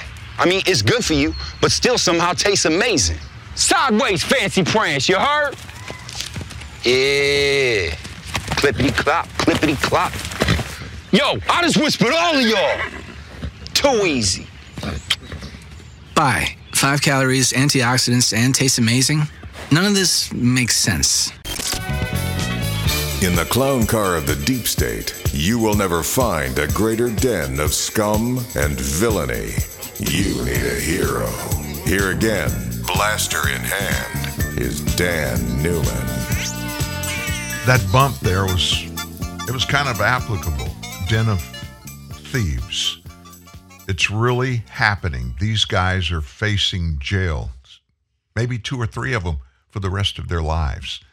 And they did nothing conscionably like storming the Capitol. Of course, the way it was portrayed on television from the very beginning is all these guys and everybody else were carrying guns. Do you know how many guns were found that day January 6, 2021, when this was going on, you know how many? Cops took one gun away from a guy, and the only other gun there that anybody found or that did anything was a Capitol cop that shot a woman in the back left side of her throat. She bled out on the floor of the Capitol. That's the only ones there. But if you talk to anybody, they're all going to say, oh, everybody, all these people that were storming the Capitol, these insurrectionists, were armed. They were there in military garb. It wasn't true. But that's the narrative that has been painted by the far left administration that is out there to try to sell this thing, that Donald Trump was the bad guy, the orange man. He did it all. He drove that to happen, and all these people died. One person died that day as a result of what happened at the Capitol, one person. And it was a Republican, a service member, a woman from San Diego was there, and she was in the Capitol, no question about it. The video's been pulled down off YouTube, but I watched it in the early going, and it's very plain. She was in front, in a group, was in front, breaking through one of those kind of, barriers like a partial wall, wood and glass. They were breaking through that to get to a further place down the aisle, down the hallway. And she was doing that, and a cop came up and shot her from behind. The coroner in Washington, D.C. determined her cause of death was homicide. And that cop's never even been investigated. He's still on the force. I don't know.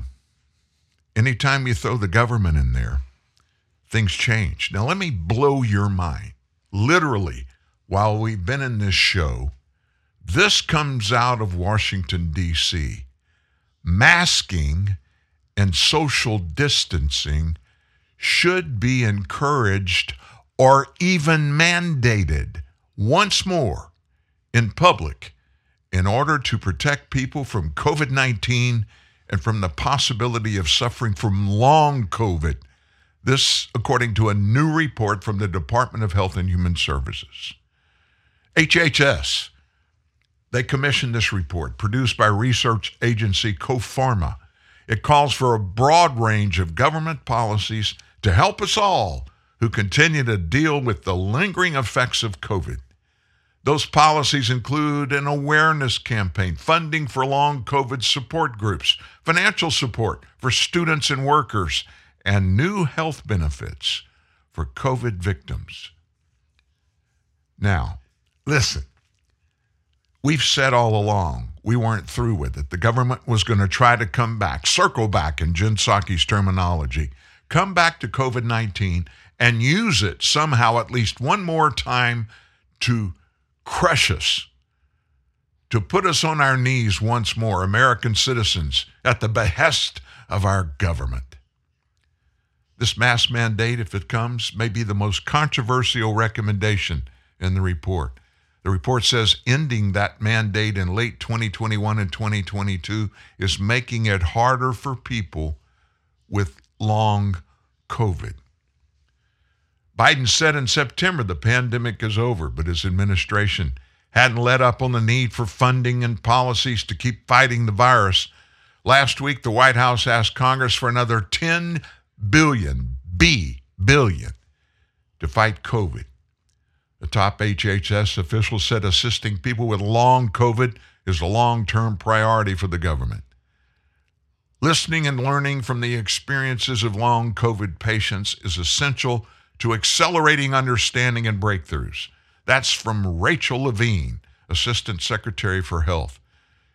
She, and I don't even know if she goes by he or she. She's transgender. Levine said the new HSS report is evidence of our commitment to engaging communities to provide patient-led solutions.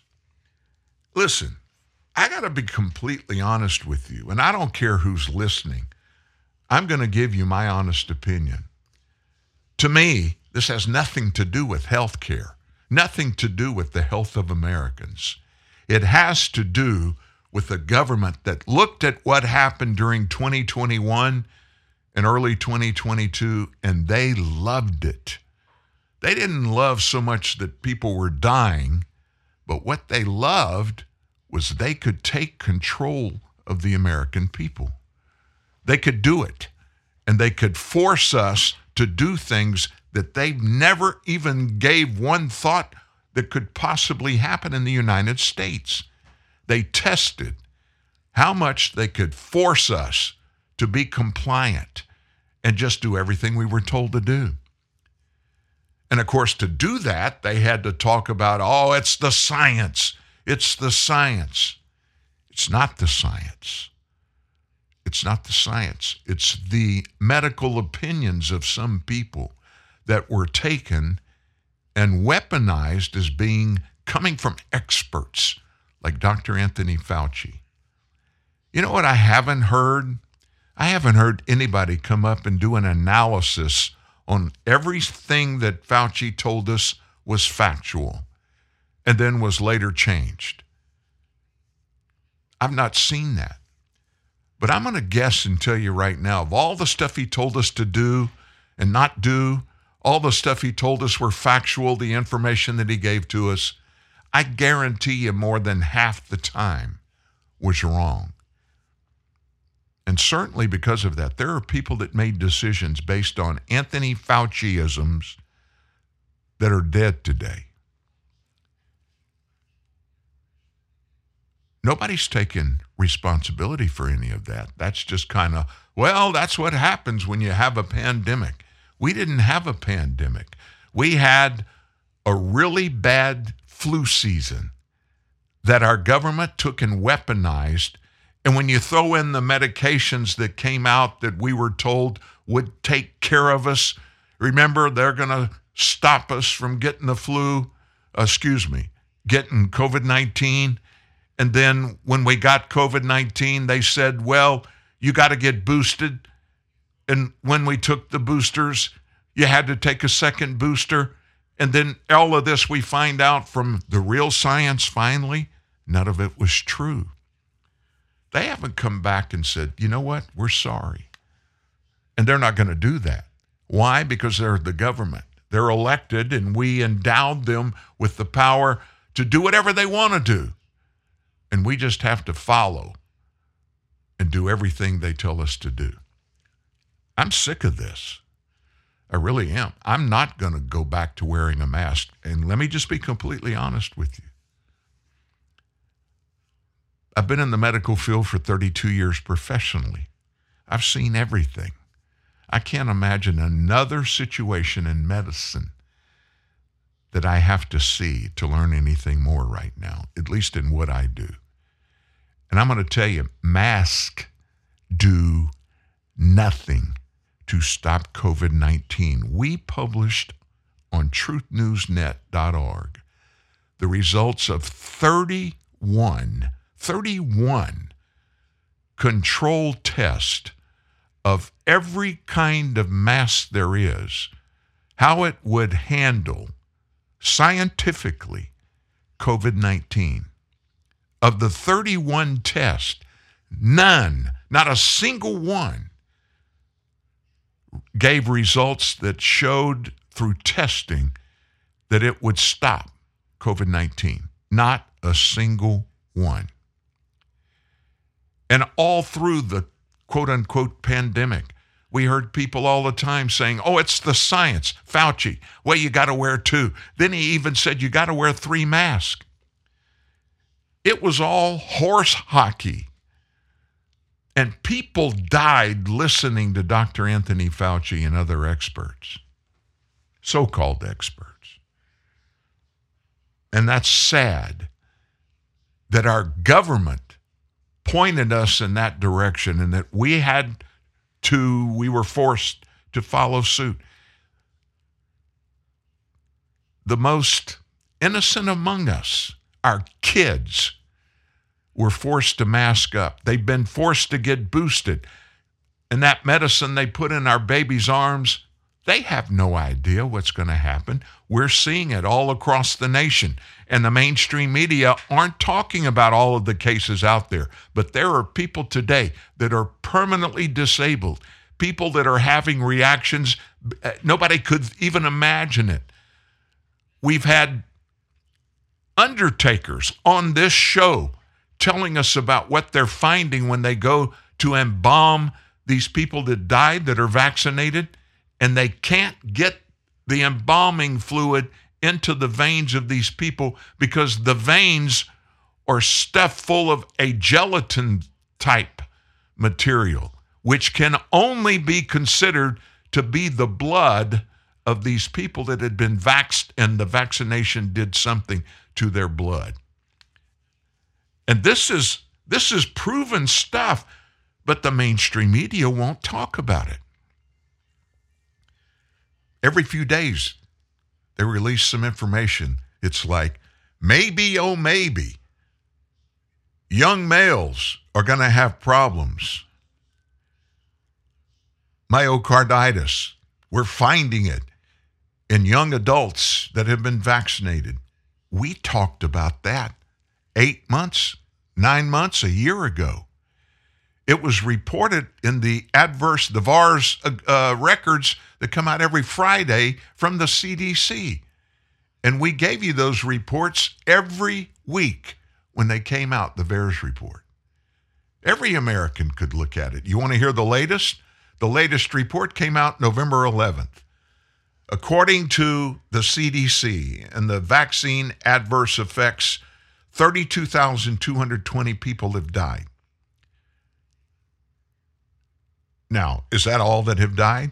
Well, let me tell you what the CDC says. Their disclaimer is these numbers are nowhere near the numbers of the actual people that have experienced these adverse effects because very few of them are reported to the CDC. So they say estimate 8 to 10 times more than the numbers here. So you do the math. 32,220 deaths reported. 183,000 hospitalizations, 139,000 cases of urgent care, 212,000 doctor's visits, 10,000 cases of anaphylaxis, 16,000 cases of Bell's palsy, 60,000 permanently disabled, 35,000 of myocarditis, 15,000 heart attacks, 4,500 miscarriages. What else? Severe allergic reaction, 41,501. Now you multiply those numbers, but do it by 10. It's easy. That means 322,000 Americans have died as a direct effect of the vaccination they took. Nothing like this has ever appeared anywhere on the world stage, around the world. From medicine, nothing. And I don't think any of the people that propagated this and put it on the American people and on the people of the world will ever be held accountable for doing it. And it didn't have to happen. We told you as we started the show today, the doctor that we had on the show last week that had been put in the target of the Department of Justice, and they've charged him with $500 billion fines for him telling Americans over and over again, treating Americans with vitamin D and using it the way he prescribed, protected them from COVID-19. The Department of Justice came after him saying he was lying. He was misrepresenting facts to people around the world because his videos went around the world. Lo and behold, a controlled test comes out at the beginning of this week. And with 100,000 controlled tests on people using vitamin D as it was prescribed by their doctor, it was more effective than any of the COVID vaccines. Dr. Naputi will be back on the show Tuesday morning at 9:30. it's not so much about the money. It's not. It's about the power. It's about the control that our government wants over all of us. That should scare us all to death. I'll be honest with you. It scares me because you don't know what's going on underneath. You don't know what their purposes are. But you do know there are purposes there, but what are they? They're obviously not good because people are dying, people are being disabled permanently, miscarriages. Think about all of that. And the government, our government, instigated a large part of it. For what purpose? They won't even admit they were part of it. And they go scot-free. It's unbelievable. He'll never let you fall to the lies. Your bulwark against the tide of fake news. Dan Newman, TNN, the Truth News Network. What is Coca-Cola? Is it an excuse to get together? Since 1886, Coca-Cola has been passing on smiles from generation to generation. We've been giving kids scholarships, like the early birds and the all-nighters. And you get to enjoy what matters most. Coca-Cola. Drink up.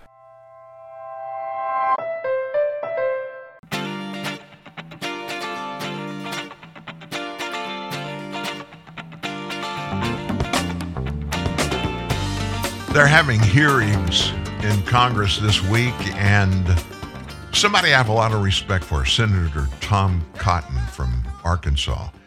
He asked FBI Director Wray about the protest and the protesters, all of that happened at the Supreme Court justices' homes. What about the illegality of those? And I want you to listen to FBI Director Christopher Wray's responses to the senator. Director Wray, is it a crime under Section 1507 of Title 18 to picket and protest outside of a federal judge's home to try to influence his or her decision? I don't have the statute in front of me, but that sounds like a fair description. So on numerous occasions in recent months, there have been large-scale protests outside the homes of Supreme Court justices in the Washington, D.C. area. Yesterday, the head of the Department of Justice Criminal Division confirmed that the Biden Justice Department has not brought a single case against any individual for breaking that law by protesting outside of those justices' homes. Are you aware of the FBI making any arrests for violations of Section 1507? I'm aware that we have a number of investigations related to threats of violence against justices and against judicial buildings, including the Supreme Court. And of course, we assisted in the recent charges of the individual who had a plot to kill or an intent to kill Justice Kavanaugh. What statutes are involved, I don't know, but I don't think any of them used 1507 as the offense. Why were there no arrests for an obvious violation that played out on national television? Did someone in the Biden Department of Justice direct you not to let FBI agents enforce that law?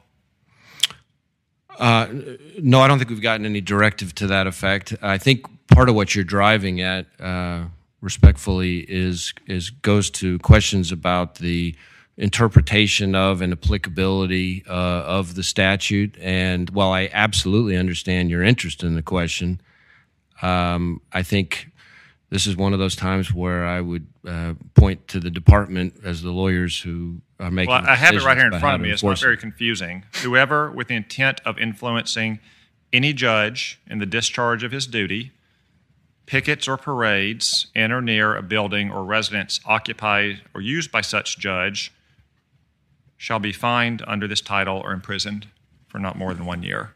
I mean, it happened on national television news.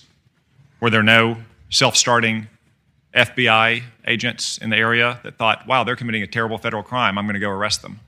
Well, as I said, we're working very closely with the marshals, with Supreme Court police, with the Supreme Court marshals. They have the principal responsibility for crowd control and protecting the justices. We have a number of investigations underway as we speak, and then questions as to the enforcement of that particular statute constitutionally are better directed to the department. Well, I don't think there's much question about the constitutionality. In 1965, in Cox v. Louisiana, the Supreme Court held up a virtually identical state statute. In 1988, Justice John Paul Stevens stated that it would be constitutional to prohibit protesting outside even an elected official's home, not judges' home, but elected officials' homes, because, quote, there is simply no right to force speech into the home of an unwilling listener.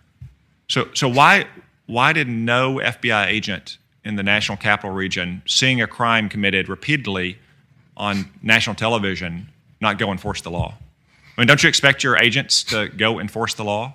I mean, if they're aware of a bank robbery or kidnapping, do they need direction from on high to make an arrest? Well, our agents are, as we've discussed at some length in different ways throughout this hearing, are up to their necks enforcing all sorts of laws. And I wish we were in a situation where every federal violation that occurred in this country was something the FBI could have the resources to investigate. We have prioritized focusing on violence and threats of violence, and we are aggressively investigating in that space across the spectrum, including violence and threats of violence against members of the judicial branch. Well, I mean, these protests wound up with a hitman traveling across the country trying to assassinate Justice Brett Kavanaugh. And he's been arrested and charged federally. Seriously, in addition to that actual hitman's crimes.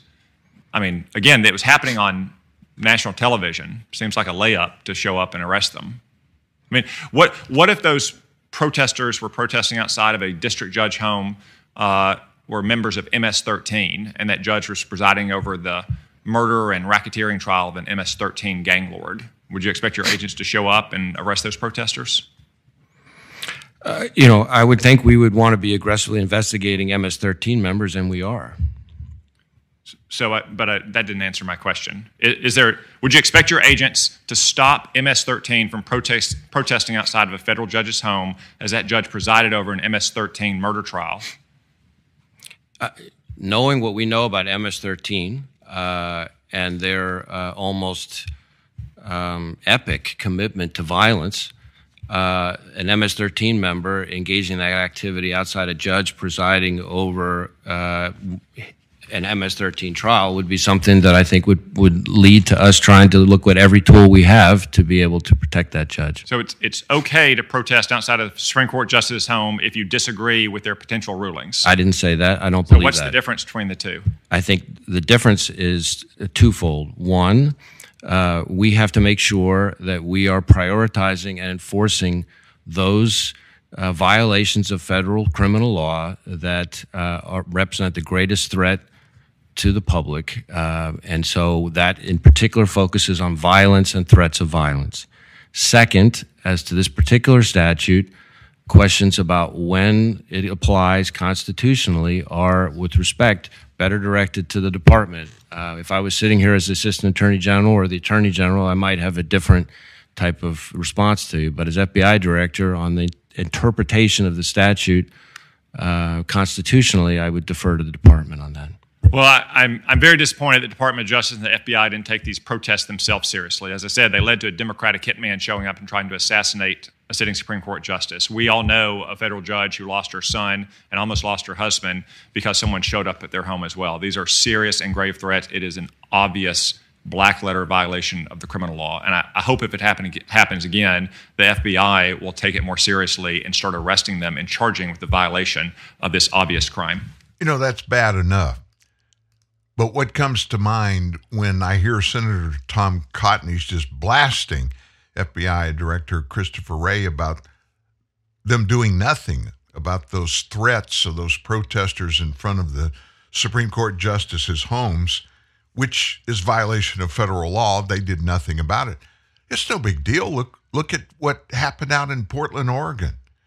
There were horrible riots in Portland for months, and the federal government didn't do anything. Donald Trump was still president. He tried to. He reached out to the governor of the state of Oregon and also to the mayor of that city and said, let us bring some federal troops there to take care of this. And they both said, don't you dare send any federal troops out here. to handle this. They did nothing then. What about the Black Lives Matter riots on the Miracle Mile in Chicago, where millions of dollars in one night, millions of dollars of damage and theft, broken windows. I've said this before, the thing that just blows my mind. I'm a Rolex guy, and I saw a close-up of a man coming out through a window, a broken window in the front of a Rolex store, and he was carrying those dark blue Rolex boxes. Well, I know what's in them. A Rolex President, a $40,000 watch, and he had two of them. Nothing done to any of those people. So why would we expect the FBI director to have his people follow up, even getting with the local authorities to arrest those protesters because they're violating federal law? I mean, we're almost, and I don't want to scare you, and I don't want to sound like I'm screaming the sky is falling. We are close to living in a state of anarchy. Our law enforcement people don't want to do anything that they're supposed to do. Look at the southern border. Look what Alejandro Mayorkas and Joe Biden are not just allowing to happen, they are encouraging it to happen. 2 million illegals that we know about this year, 2 million. We don't have any idea who number among those 2 million. How many of them are terrorists? How many of them are sexual criminals? How many of them have been convicted, even convicted and sentenced in the United States, but they get away and go back to Mexico to try to come back? When you've got not thousands, but several millions of people that are illegals, every one of them.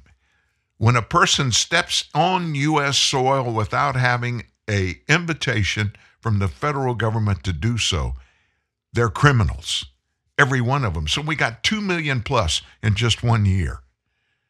The Biden administration, vapid, not doing a thing about it. One last thing before we go, I wanted to bring you up to date on that December 6th runoff election between Senator Raphael Warnock and Herschel Walker. Warnock's in big trouble in that race. He earns a $7,400 monthly housing allowance from his church. The low-income apartment building his church owns is reportedly threatening to evict tenants for as little as $192 in unpaid rent. He is the epitome of a guy that should not be in the Senate. He doesn't do a job that he was hired to do, and when he does it, it's all about dollars and cents. That's his history.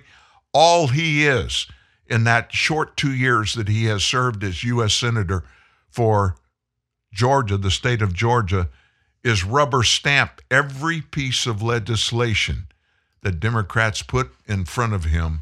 That's pretty much all he does. And for you, maybe that's a good thing. For me, not so much. Well, gosh, with all of that, we need to smile. Have a great day. It's so important to make someone happy. Make just one someone happy. Make just one heart-to-heart you. You sing to one smile that cheers you, one face that lights when it nears you, one girl you're everything to. Fame, if you win it, comes and goes in a minute. Where's the real stuff in life to cling to? Love is the answer. Someone to love is the answer. Once you've found her, build your world around her. Make someone happy. Make just one someone happy, and you will be happy too.